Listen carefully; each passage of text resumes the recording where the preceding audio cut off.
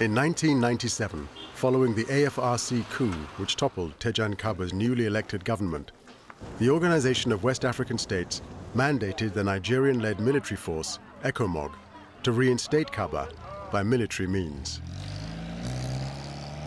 We were almost losing hope because we had nowhere to look up to for security. The government was determined, but it didn't have the necessary security backup to be able to protect the people, because we saw them frantically making efforts with ECOWAS, with the UN, with the OAU then, to have a backup that will help them maintain stability, but there was none. ECOMOG intervention started very well. It started in a timely manner, and it could have actually helped stop the war much earlier. But also they lacked the logistics as well as the numbers to be able to effectively control the security situation all over the country. At the end of the day, ECOMOG was doing pretty good. I mean, I think one of the things, there's been far too much criticism, I think, particularly of Nigeria and the role in Sierra Leone, yet they were the one country in the world who were prepared to send soldiers here to die for the cause of democracy in Sierra Leone, when nobody else was prepared to do that.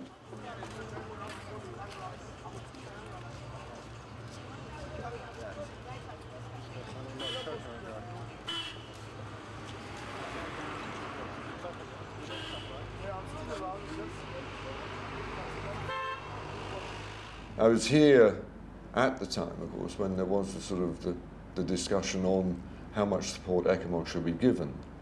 And I think we have to bear in mind what the position was there, particularly as regards Nigeria itself. That was the time, of course, when Sani Abacha was president of Nigeria. Nigeria was somewhat shunned by the international community. There were sanctions imposed upon it.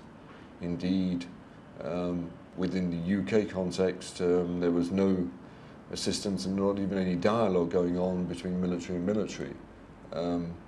So it was a difficult time in which to consider assisting ECOMOG, which predominantly was sort of being led by Nigeria. I mean, that being the case, what I do think was very praiseworthy was that we were able to persuade British ministers that whatever was happening in Nigeria, that here in Sierra Leone, Nigeria and ECOMOG was a force for good, and indeed we should support them.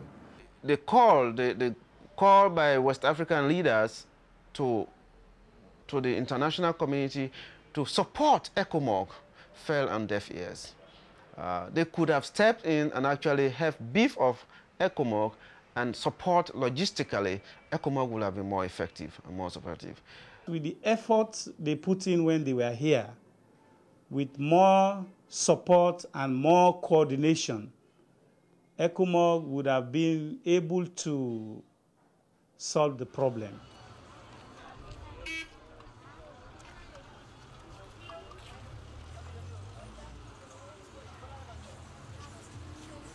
ECOMOG was here simply to work with government to protect, government as well as the citizens, especially those within government control areas.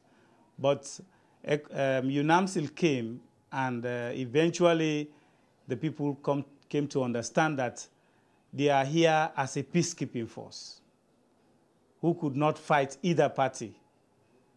And that didn't go down well with the people. I mean, some would argue that the mandate just wasn't sort of strong enough. It didn't sort of have this sort of Chapter 7 sort of capability of being able to sort of engage the enemy, that it was essentially a peacekeeping mission. But others would have said, well, there was actually no peace to keep. The peace had to be made.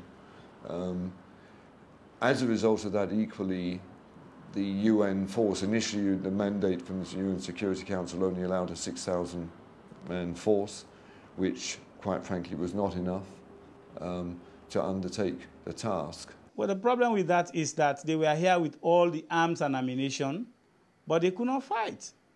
Even when the rebels attack civilians with all the atrocities all over the country. I think the RUF initially were wary of the UN coming in. But when they realised that, certainly in the early days, that the UN were not really going to take them on, they felt sort of more encouraged to sort of, change up their tactics and sort of become more aggressive. The UN came, and they came merely as observers. You can't observe in a situation of war, and therefore they themselves were eventually captured.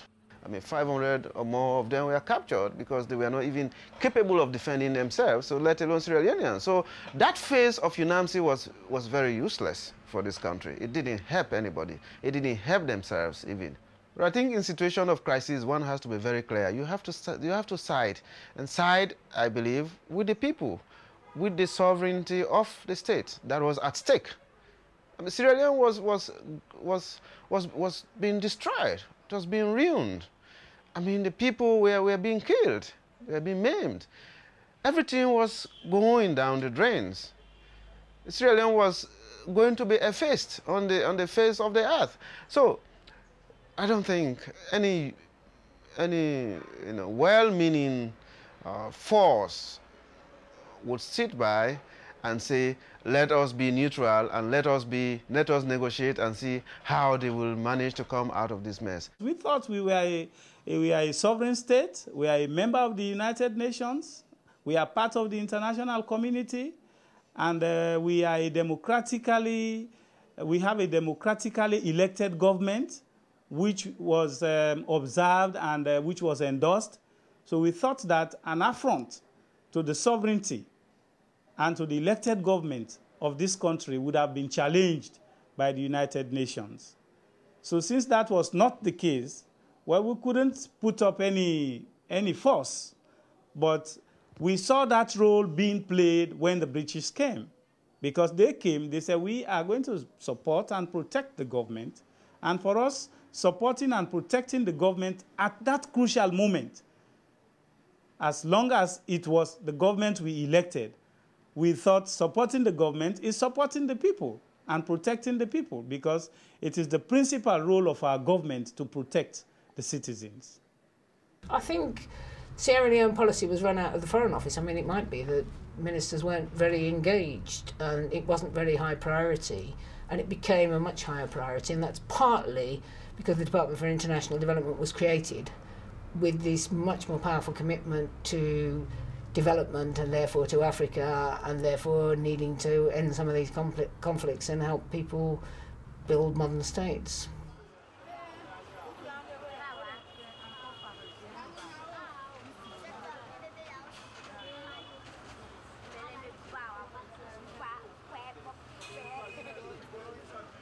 The military engagement came unplanned and was originated from an evacuation operation, and then the realisation that it would be turning our back on Sierra Leone and letting down Sierra Leone for British troops to go in with all the kind of historical reputation Britain has in Sierra Leone and take out our own citizens and leave them to it.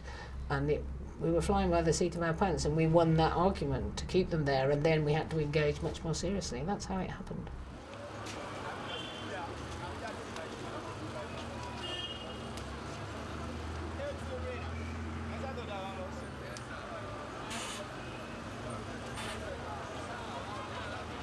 The British demonstrated that when they brought in their forces, they were prepared to use force, use it very effectively, and that was the turning point. And from there on, all the time there was a British presence here. There was no suggestion that the RUF or the XFRC were going to be able to mount any serious challenge. They could have done what they did much earlier. They could have actually helped forestall this crisis, by coming in. They shouldn't have allowed Sierra Leone to degenerate to the extent it did. And they remain partners, they remain quite supportive of all the governments that came and went.